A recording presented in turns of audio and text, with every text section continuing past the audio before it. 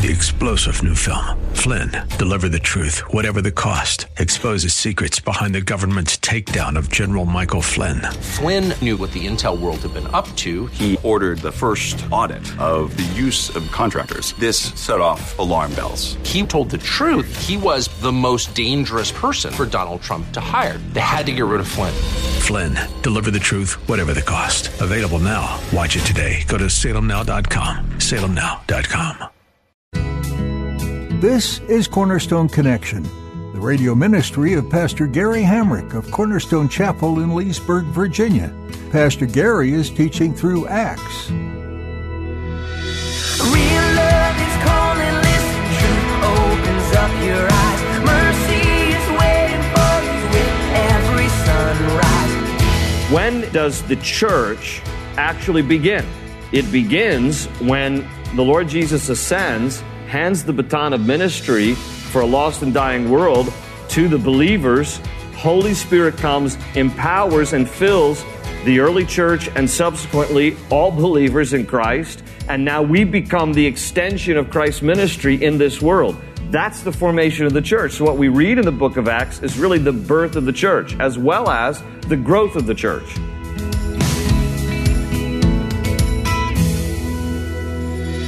This is Cornerstone Connection, the radio ministry of Pastor Gary Hamrick of Cornerstone Chapel in Leesburg, Virginia. Pastor Gary is teaching through Acts. In your faith journey, what does church mean to you? Is it just a place you're supposed to go to on Sunday, or a task you're supposed to complete for God? Today, Pastor Gary illustrates that you need to treat the church as a red-hot mission field for God's gospel. Church is so much more than a building.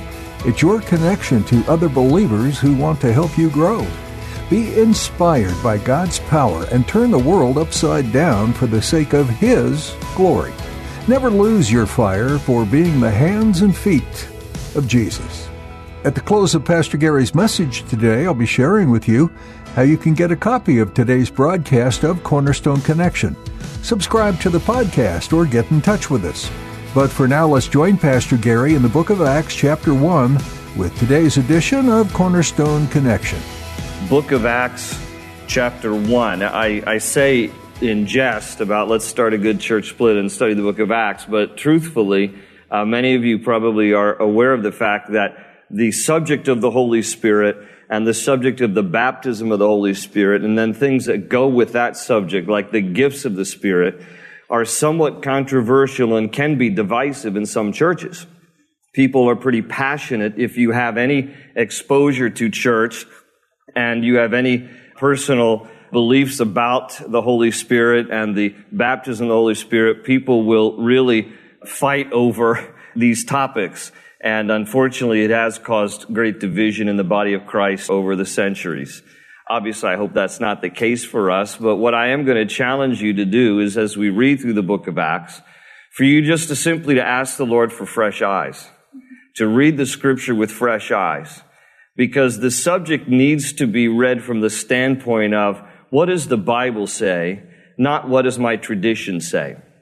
Now, I'm thankful for my tradition. I grew up in the church. Even though I grew up in the church, didn't really get saved till I was 15. And I can tell you that there's some things in my tradition that I had to re-examine in light of God's Word. For example, my tradition taught infant baptism.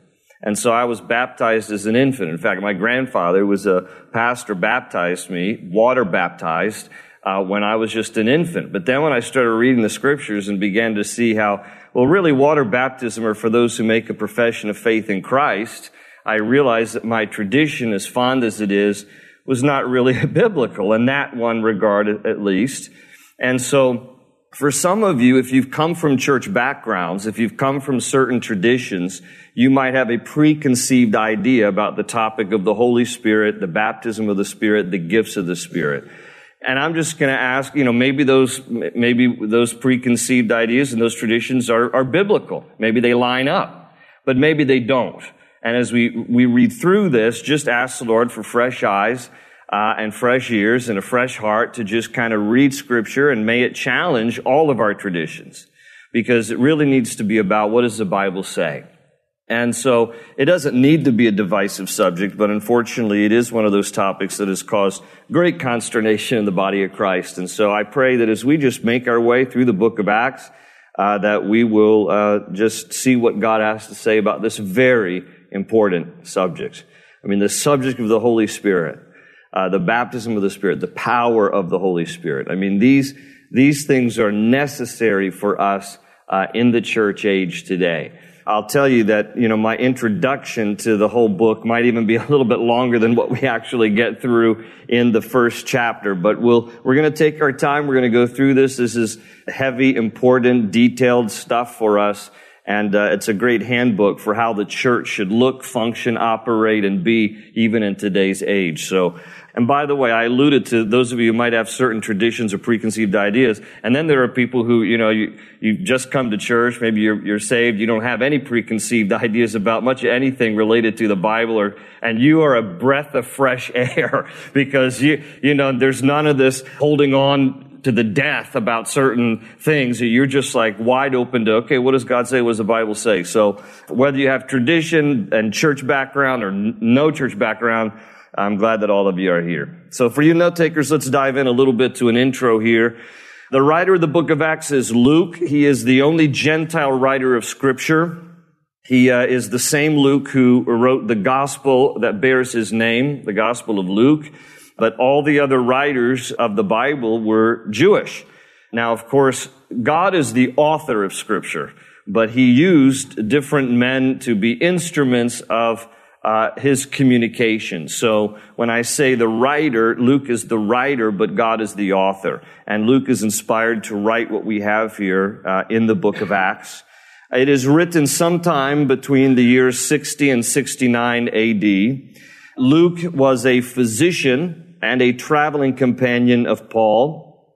The book of Acts that we're about to read and the Gospel of Luke are both addressed to Theophilus. You'll see it in chapter 1, verse 1, the same thing you see in Luke 1:1. And there is some debate as to who or what is Theophilus. So one idea is that it may very well be Luke's employer, because as a physician in the day, if you were a physician, I know that carries some clout in today's culture, but not back in the day. Back in the day, if you were a physician, you were probably somebody's slave. You were their indentured servant. You belonged to them. You provided a service to them, but you were basically employed by them. So Theophilus might be Luke's employer, or it could be a pseudonym. Some believe that it is a pseudonym for the church because Theophilus in Greek is a translation of theos and phileo, and it translates lover of God. So it could be that Luke is writing to the church in general, to believers, and is using Theophilus as a pseudonym. We don't really know.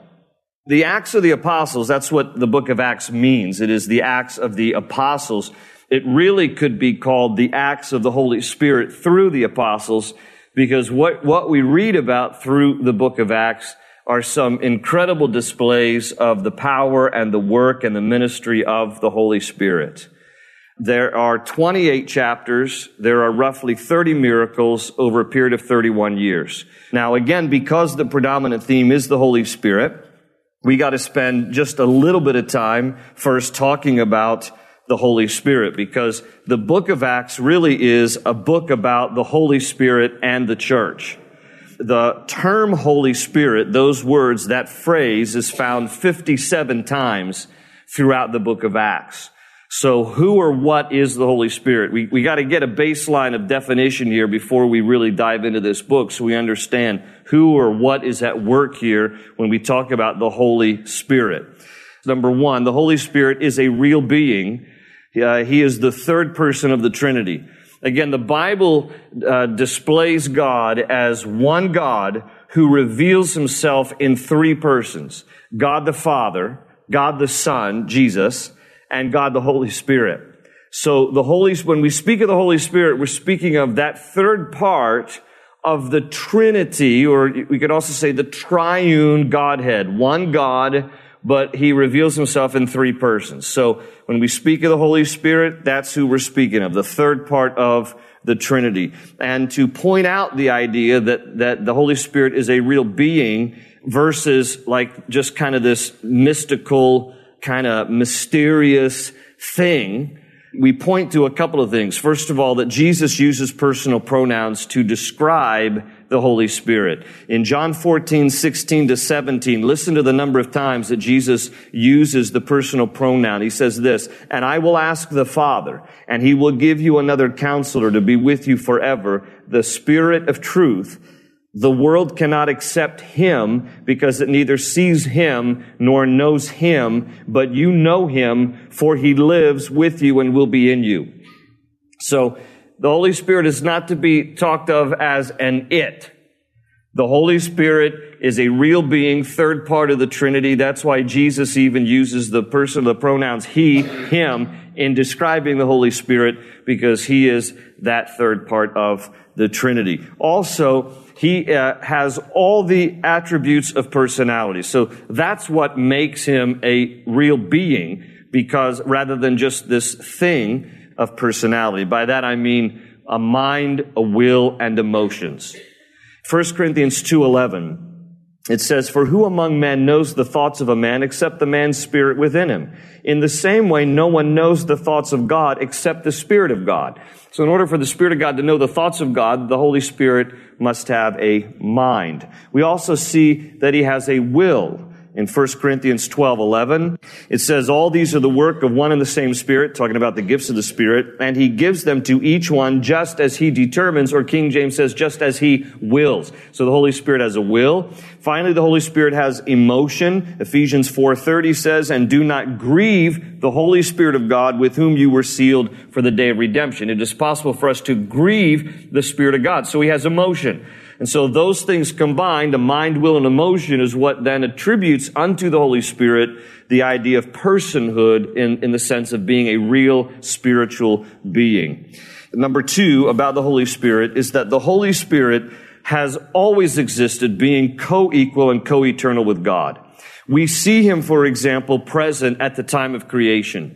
All the way back in Genesis 1:2, the Bible says, "In the beginning, God created the heavens and the earth. Now the earth was formless and empty. Darkness was over the surface of the deep, and the Spirit of God was hovering over the waters."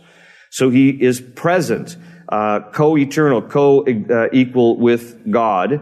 We also see in the Old Testament that he empowered specific individuals at different times. For example, you can read throughout the Old Testament, Moses was filled with the Spirit. Gideon was filled with the Spirit. Samson, Saul, David, just to name a few. The difference is between the Old Testament and the New Testament in relation to the subject of the Holy Spirit is that when we get here now to the New Testament, particularly probably next week when we get to chapter 2 of Acts, what we see is then that the Holy Spirit becomes available to all believers at the time of Pentecost and on.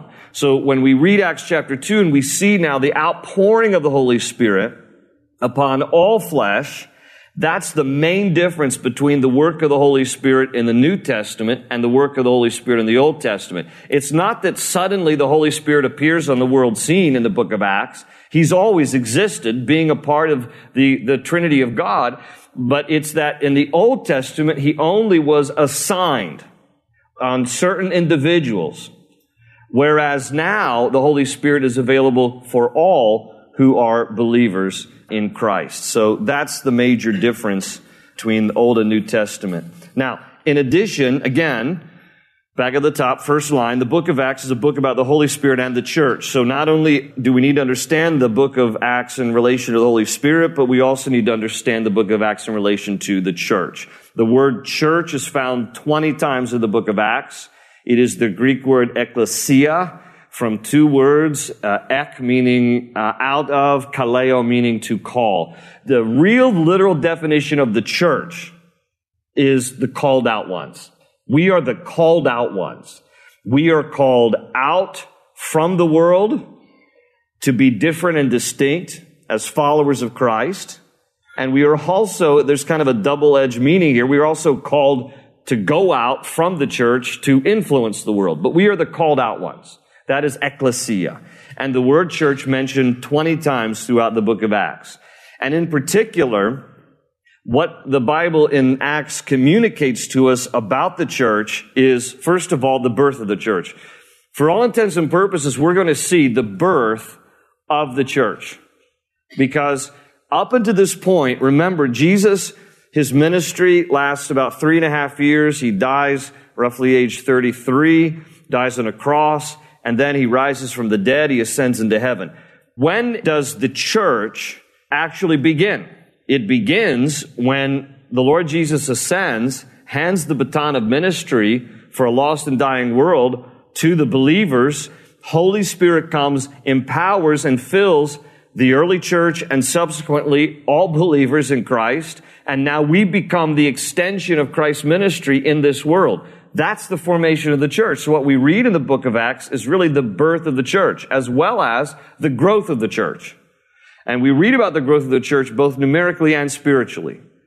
That there is an incredible exponential growth numerically when people become believers. We're going to see here when Peter has the opportunity to preach the first evangelical message of the New Testament church in Acts chapter 2, and it says about 3,000 people get saved. And we're going to see rapidly the church grows numerically, but it grows spiritually. Because you have believers who are growing in the grace and knowledge of Jesus Christ, getting filled with the Spirit, getting empowered for works and service and to be witnesses in the world. And so there's this incredible growth of the church, as well as we see the theme of unity in the church. King James talks about being in one accord. In NIV it says they were together. But it speaks of more than just proximity. It speaks of the unity of the church coming together, understanding our differences, but in spite of our differences, uniting around the common mission of the gospel of Jesus, believing in Jesus as Lord, and then going out from there to affect our world. So there's a heavy emphasis on unity of the church. Because, figure it makes sense, right? If Jesus entrusts the ministry to the church and then the church is all divisive and he can't get along and all these factions, then how effective will we really be in reaching the world? And it is something, quite honestly, the church has to work at very intentionally to not be so, divided in a bunch of factions and divisions, because otherwise we become ineffective to reach people for Christ when the church is fighting with each other. So there's an emphasis on unity, and then there's this emphasis on power. There's this emphasis on power. The Greek word for power is dunamis, and that word is found 12 times in the book of Acts. It's noteworthy. Probably everybody, I suppose, when you reach some age of understanding much of anything of your world, knows when I say Nobel Prizes. Everybody understands Nobel Prizes, chemistry, physics, literature, economics, peace, okay? They distribute Nobel Prizes today. Nobel Prizes were named after Alfred Nobel. And he was the one who established his wills and with an endowment to continue paying honor to people who achieve success in those various areas, like 6 different areas, chemistry, physics, as I mentioned. What a lot of people don't know is that Alfred Nobel started a will with that endowment because he wanted his reputation to be different in the world. He wanted his reputation to be different because in 1888, his brother Ludwig Nobel, died, and a French newspaper accidentally printed the obituary of Alfred Nobel. And the obituary said that it was Alfred who died, which wasn't true. It was Ludwig who died. But when they printed the obituary about Alfred, they called him the Merchant of Death. And they called him the Merchant of Death because in 1867, Alfred Nobel invented dynamite. He's only today known for Nobel Prizes. That's his legacy. But he determined to rid his legacy of that title, Merchant of Death, in that accidental obituary, and the newspaper called him the Merchant of Death because after he invented dynamite, they saw the potential for the destruction of dynamite, didn't think it was a good thing. So that's why they labeled him that way. He said, I'm going to change my legacy and I'm going to issue Nobel Prizes with the endowment that I leave as a legacy. I mention that because the word dynamite comes from this Greek word dunamis, power. And to be honest with you, I'd like to see a little dynamite in the church today. Amen? That the power of the Holy Spirit would just begin to do some explosive things in a good way, not in a destructive way, but do some explosive, powerful things in the lives of individuals and in the life of the church. So this is our subject matter for tonight, and let me read here from chapter 1. I'm going to read the first 11 verses, and then if we have time, we'll finish out the chapter, but first 11 verses, and then we'll come back and we'll dig out these verses. So let me just read the whole section first. Verse 1 says, "In my former book, Theophilus, I wrote about all that Jesus began to do and to teach until the day he was taken up to heaven, after giving instructions through the Holy Spirit to the apostles he had chosen. After his suffering, he showed himself to these men and gave many convincing proofs that he was alive. He appeared to them over a period of 40 days and spoke about the kingdom of God. On one occasion, while he was eating with them, he gave them this command: 'Do not leave Jerusalem, but wait for the gift my Father promised, which you have heard me speak about. For John baptized with water, but in a few days you will be baptized with the Holy Spirit.' So when they met together, they asked him, 'Lord, are you at this time going to restore the kingdom to Israel?' He said to them, 'It is not for you to know the times or dates the Father has said by his own authority, but you will receive power,'" there's dunamis, power, "'when the Holy Spirit comes on you, and you will be my witnesses in Jerusalem and in all Judea and Samaria and to the ends of the earth.' After he said this, he was taken up before their very eyes, and a cloud hid him from their sight. They were looking intently up into the sky as he was going, when suddenly 2 men dressed in white stood beside them. 'Men of Galilee,' they said, 'why do you stand here looking into the sky? This same Jesus, who has been taken from you into heaven, will come back in the same way you have seen him go into heaven.'" All right, let me break down these first 11 verses, and I'm going to break them down, first of all, by 3 important things we learn actually still here about Jesus, because this is the closing chapter of his public ministry. Sometimes we read Matthew, Mark, Luke, and John, we think, well, that's the end of his public ministry. Not yet. First 11 verses here communicate the closing chapter, the closing book of his public ministry. And one of the things we find here in these first 11 chapters is that Jesus remains on earth for 40 days after his resurrection. When Jesus was crucified, he was buried. 3 days later, he rose again. And then he still continued to walk on earth in his glorified body for 40 more days. And that's what we read there in verse 3. It says he appeared to them over a period of 40 days and spoke about the kingdom of God. And in 1 Corinthians 15:6, Paul points out that on one occasion, Jesus even appeared at one moment to 500 people. So he, at various times, over a period of 40 days, appeared to different individuals and gave many convincing proofs, it says here, that he was alive. Apparently, there, verse 3, it implies that his own disciples were still a little bewildered, like, are you sure you're legit? Yes, I'm legit. So that's one thing we find here from these first 11 verses. The other thing that we find here is that Jesus reminds his disciples about the Holy Spirit and their witness. And that's the section we'll talk in a minute about, the baptism of the Holy Spirit, and that he calls them to be witnesses. And then the third thing we're going to see here in this text is that Jesus then returns to heaven from earth. The Bible tells us that Jesus came from heaven, again, being part of that Trinity of the Godhead, so God the Father, Son, Holy Spirit, that when God entered the world, he condescended to our level, took on flesh. That's Jesus. And now, after Jesus' ministry is complete, he's ministered, he has died, he has been buried, he rose again, and now he ascends, he returns back into heaven after these 40 days following his resurrection.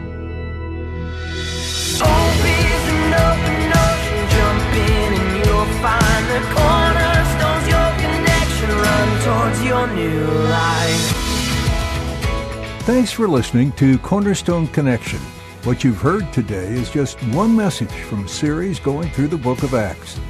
Pastor Gary has provided some insightful information about the early church, and you can't help but be inspired by what you read about as the Christian church was birthed. Who are the people you admire and look to as examples of courage and faith? Is it Peter or maybe James being the first martyr? How about Stephen and the example he set? Or perhaps you're a fan of Aquila and Priscilla, a great model of a couple who followed after Jesus. Then there's the all-famous Apostle Paul, who paved the way for much missionary work to the nations. All of these people were striving to proclaim the good news of the gospel, and we hope your heart is ignited to do the same. You can reach people too, near and far, in your neighborhood, online, and even those across the world. And if you feel the Lord leading you as He did Paul, you may even find yourself following the Lord to witness in another country. In the meantime, you're welcome to listen to more messages from this series in Acts. You can do so by going to cornerstoneconnection.cc. We're so glad you've tuned in today to Cornerstone Connection. They say you're a wandering soul, that you've got no place to go, but still you know, you're not alone. Real love is calling, listen, truth opens up your eyes. Mercy is waiting for you with every sunrise. Hope is an open ocean, jump in and you'll find the cornerstones, your connection, run towards your new life.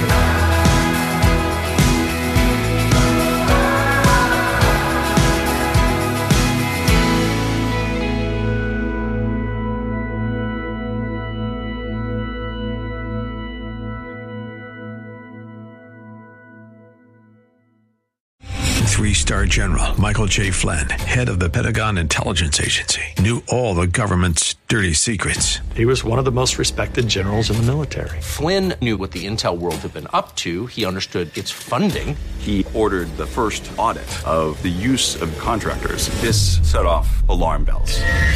The explosive new documentary, Flynn, Deliver the Truth, Whatever the Cost, uncovers the facts behind this scandal. Flynn told the truth. He was the most dangerous person for Donald Trump to hire. I find out the worst enemy that I'm going to face in my life is right here in America. They took my assessment and they wanted me to change it. And I was like, I'm not changing it. They had to get rid of Flynn. With in-depth interviews, archival footage, and never-before-seen personal records of the man behind the headlines. I just felt like I was drowning. Flynn, Deliver the Truth, Whatever the Cost. Available now. Watch it today. Go to salemnow.com. salemnow.com.